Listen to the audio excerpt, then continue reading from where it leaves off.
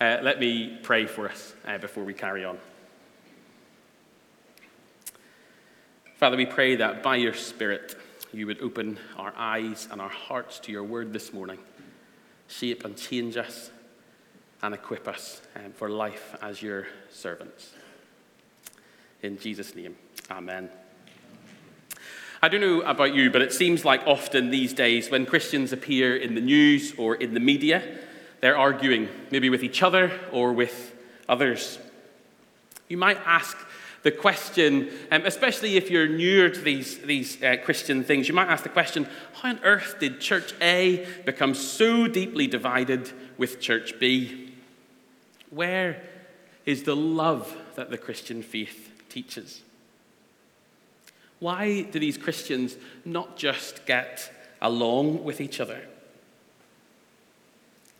You might even think to yourself, sitting in our church week by week, you might think, can we not just object quietly on some of these things and get along?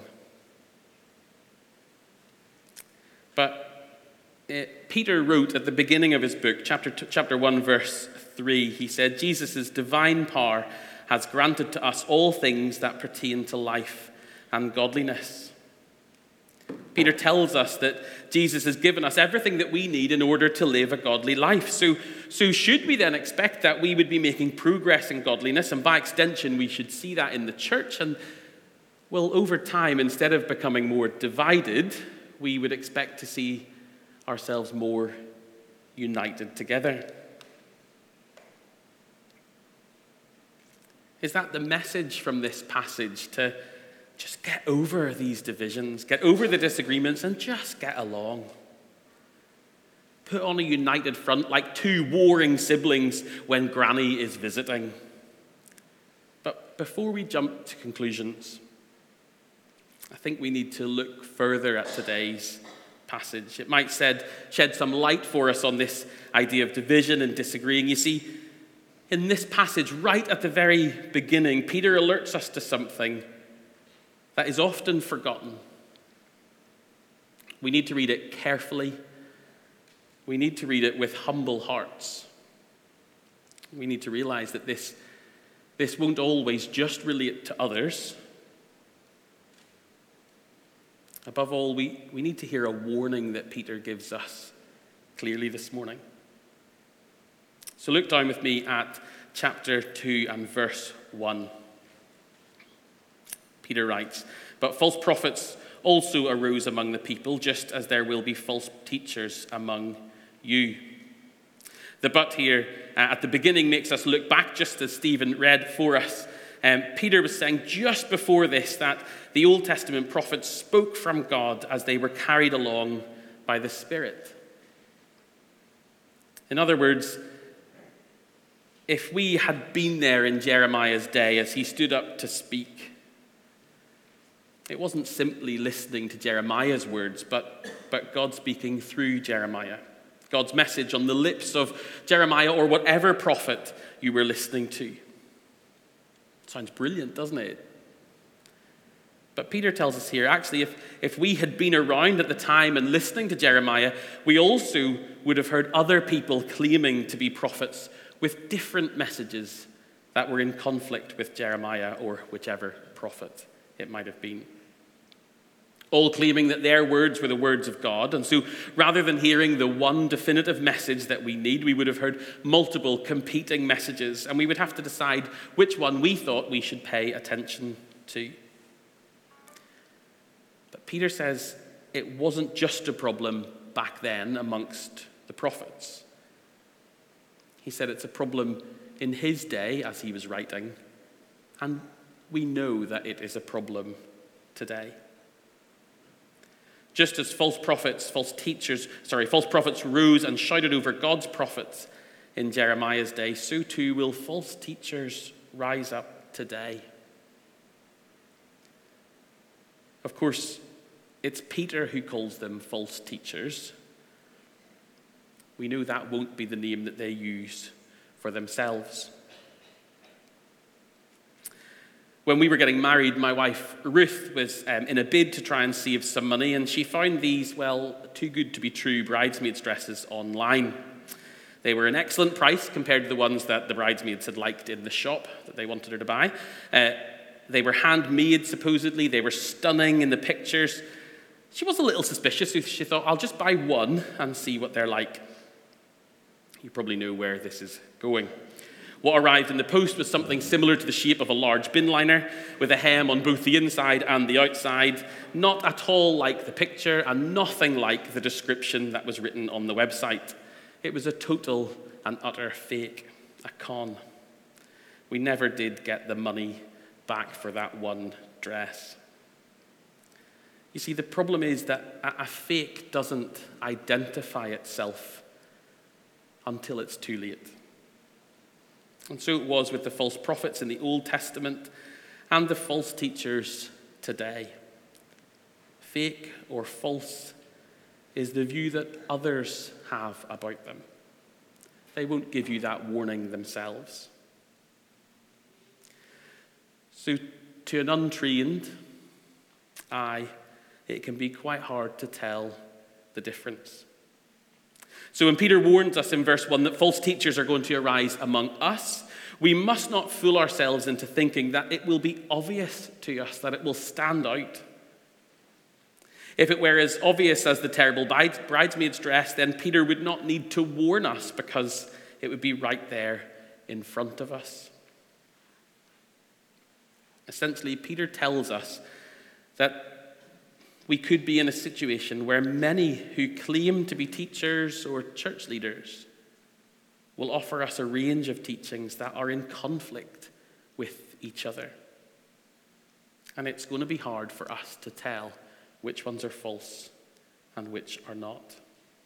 It will be up to us, the hearers, to discern what is true. So we need to be able to spot it.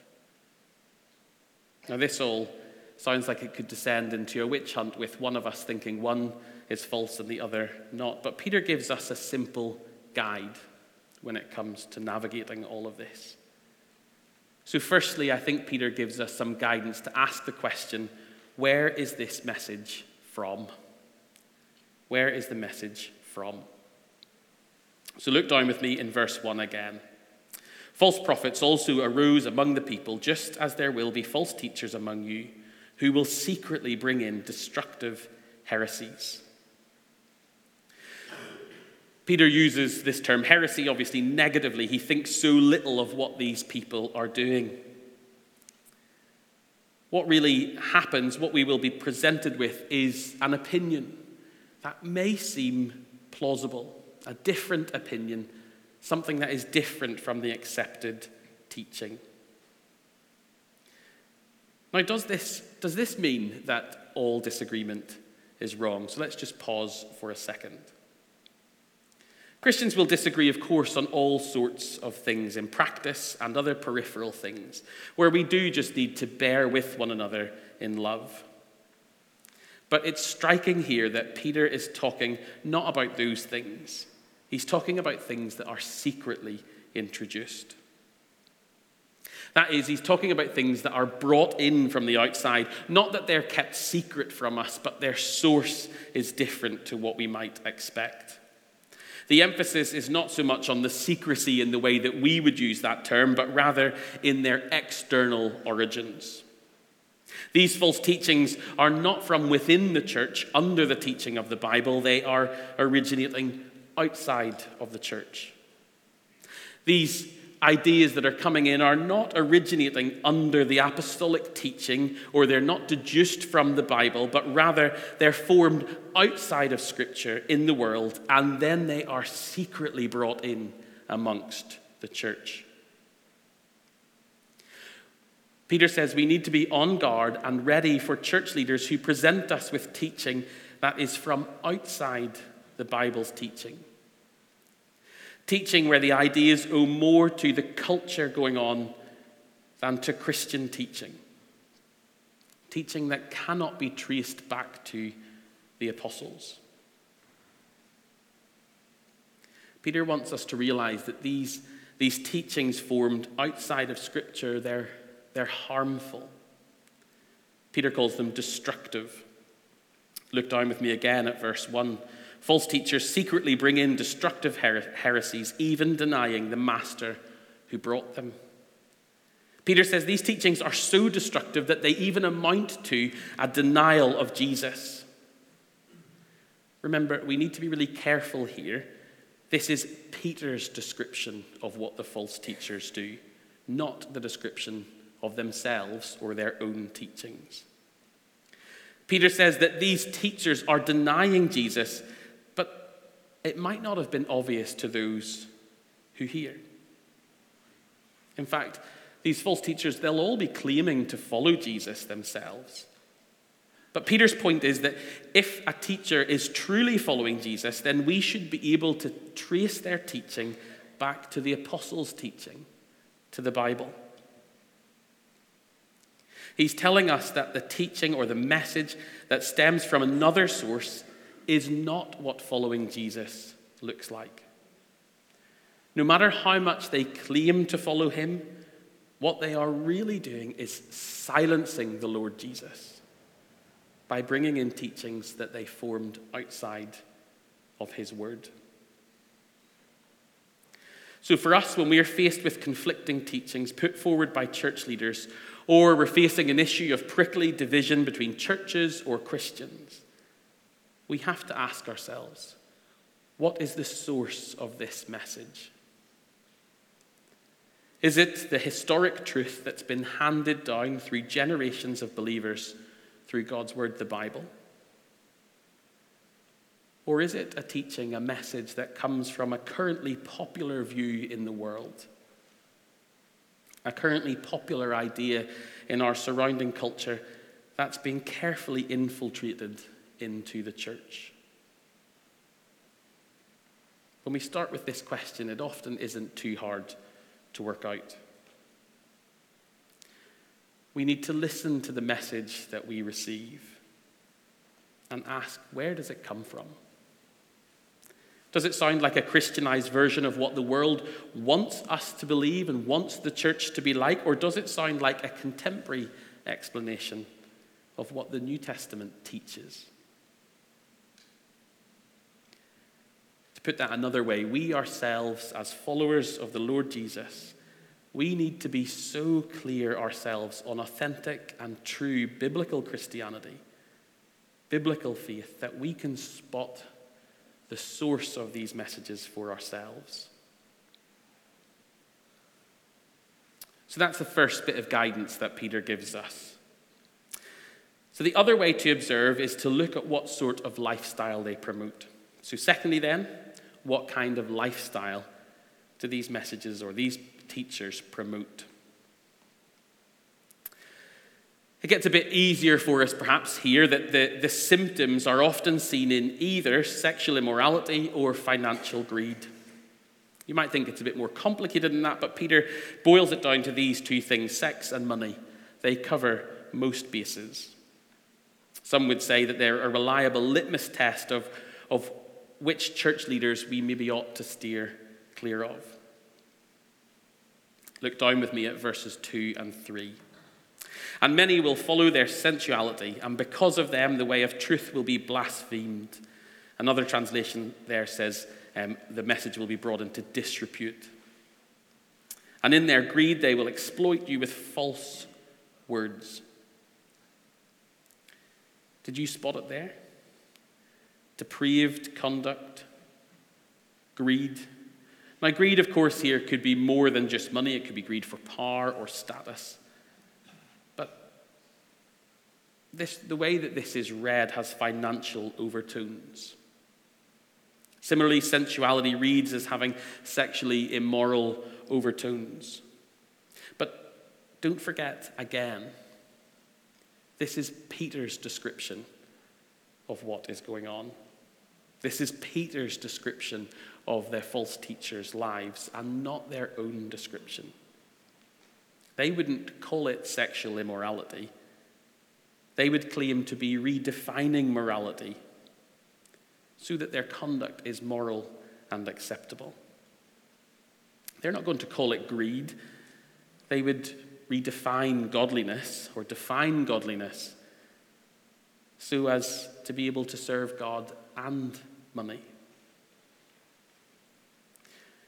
So we won't recognize false teaching. We won't recognize these people if we're waiting for them to publicly and loudly advocate sexual immorality in those terms or greed, because they won't do that. In fact, many of these people would be offended that we would even suggest such things about them. Nevertheless, when we see the telltale signs, that should set alarm bells ringing. So what are we looking for? I think Peter's telling us here, when we see church leaders endorsing new views on sexual ethics by giving people permission to practice what was previously called sinful, we need to be careful. Or when we see church leaders getting rich off their ministry, then Peter says, we don't need to be a genius to see what is going on, and we need to steer clear of it. Peter's purpose here is not to send us on a witch hunt or to set ourselves up as judge. He isn't talking about or asking us to go about purifying the church of these people, but rather to protect ourselves collectively and individually, to protect ourselves against the dangers that can come from some of these teachings.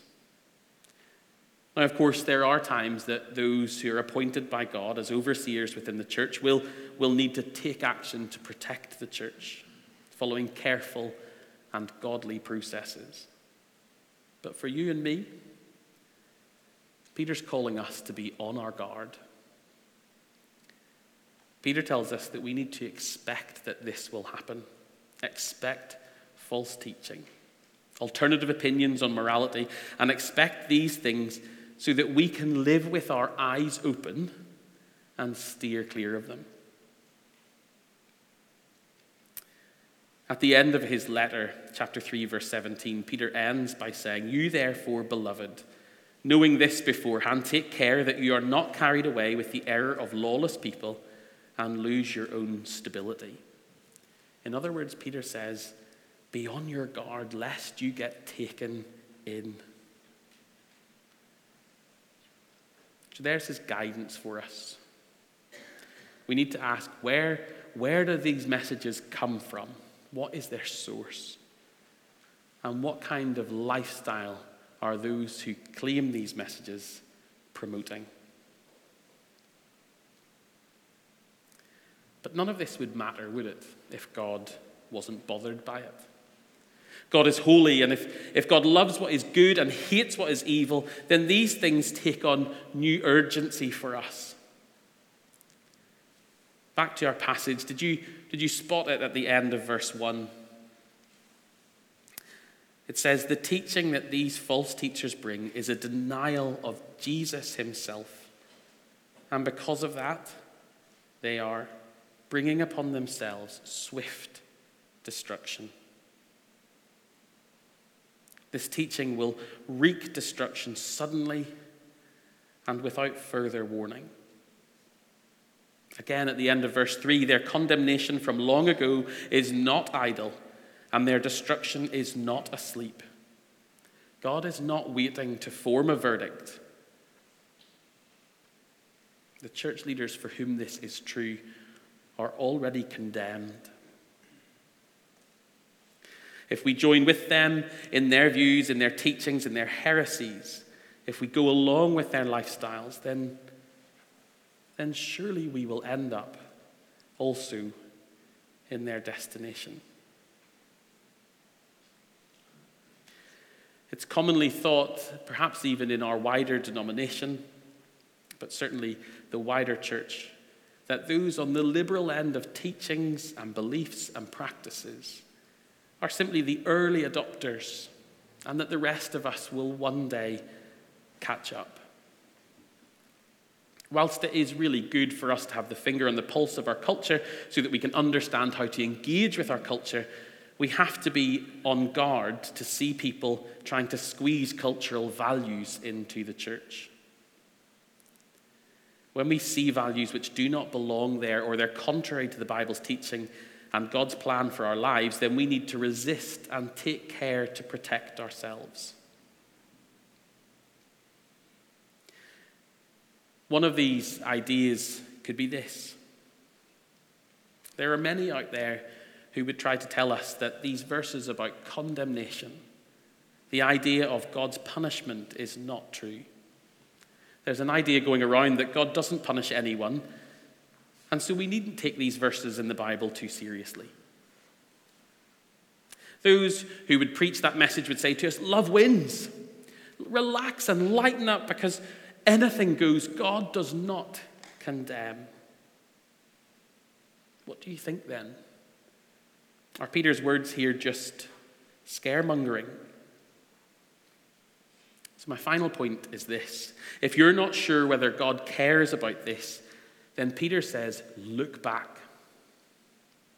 In verses 4 to 10, Peter asks us to remember God's track record.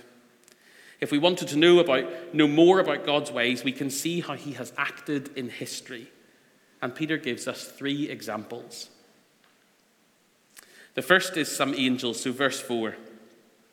For if God did not spare angels when they sinned, but cast them into hell and committed them to chains of gloomy darkness to be kept until the judgment. It isn't clear exactly what event Peter's referring to here, but probably referring to something that's recorded at the beginning of Genesis 6.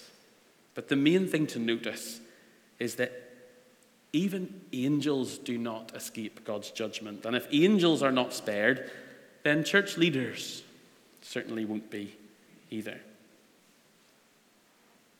The second example is the flood, verse 5. If he did not spare the ancient world, but preserved Noah, a herald of righteousness, with 7 others, when he brought a flood upon the world of the ungodly. The flood shows the extent of God's judgment when it comes.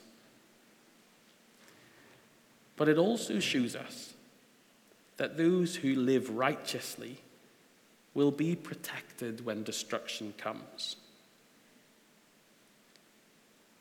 The message here is, don't worry when faithful living puts you in the minority. Don't worry when faithful living makes you the laughing stock.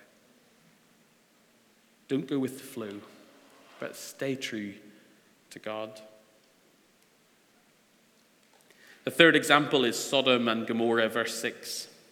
If by turning the cities of Sodom and Gomorrah to ashes, he condemned them to extinction, making them an example of what is going to happen to the ungodly.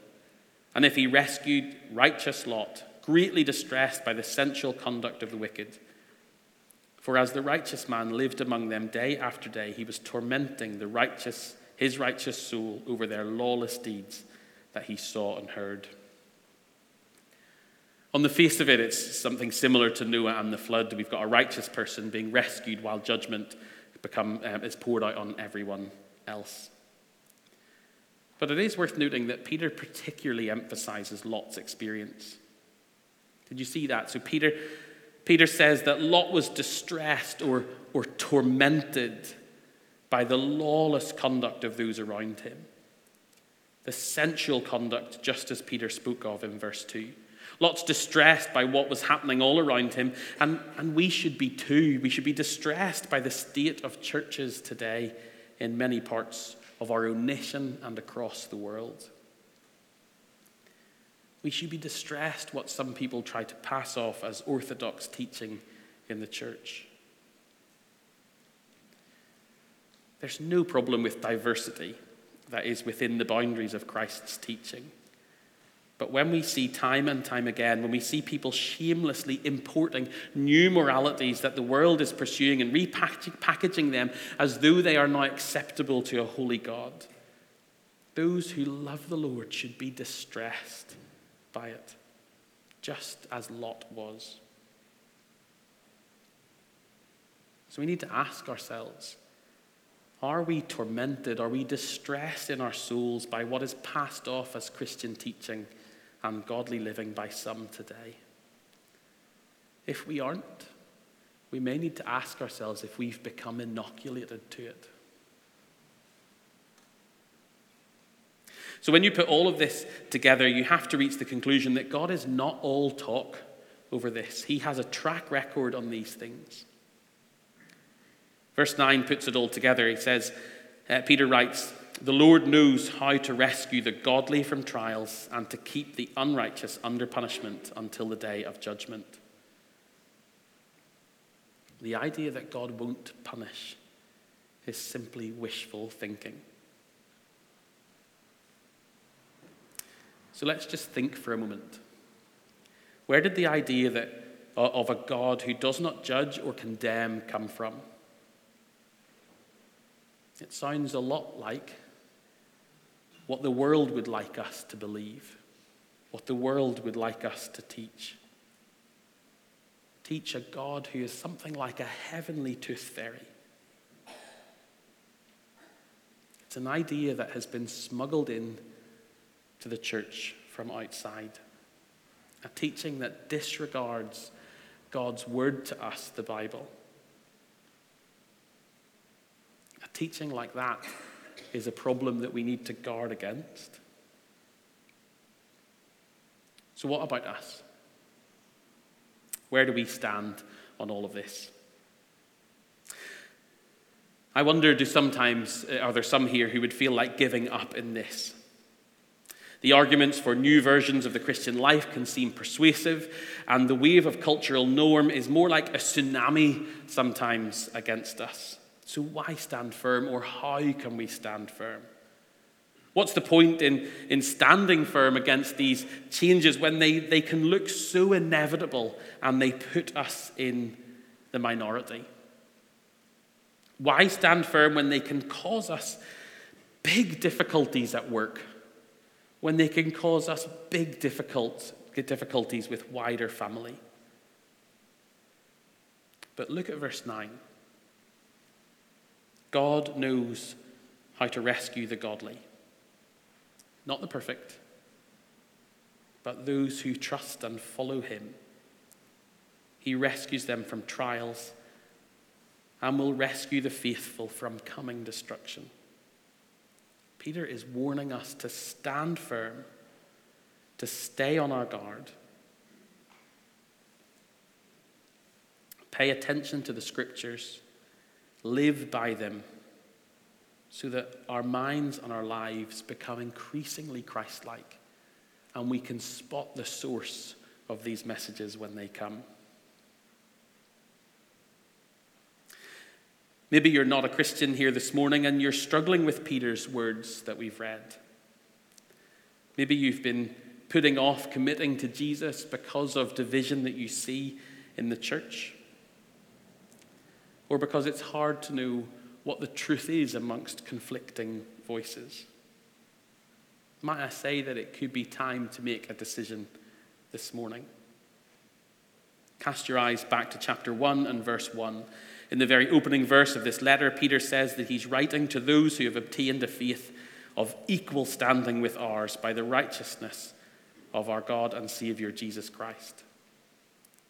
You too can receive this faith of equal standing, not by being good, but rather by accepting faith from God. And lastly, can I urge us to pray for our church leaders as they stand in the face of a tsunami at times?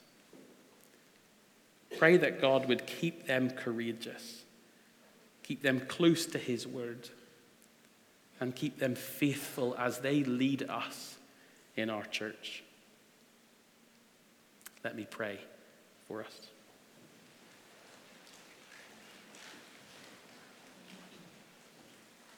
Father, we thank you so much that by faith in the Lord Jesus Christ, we are rescued. We have life in all its fullness and life eternal. Father, we pray that you would help us to see false teaching when it arises.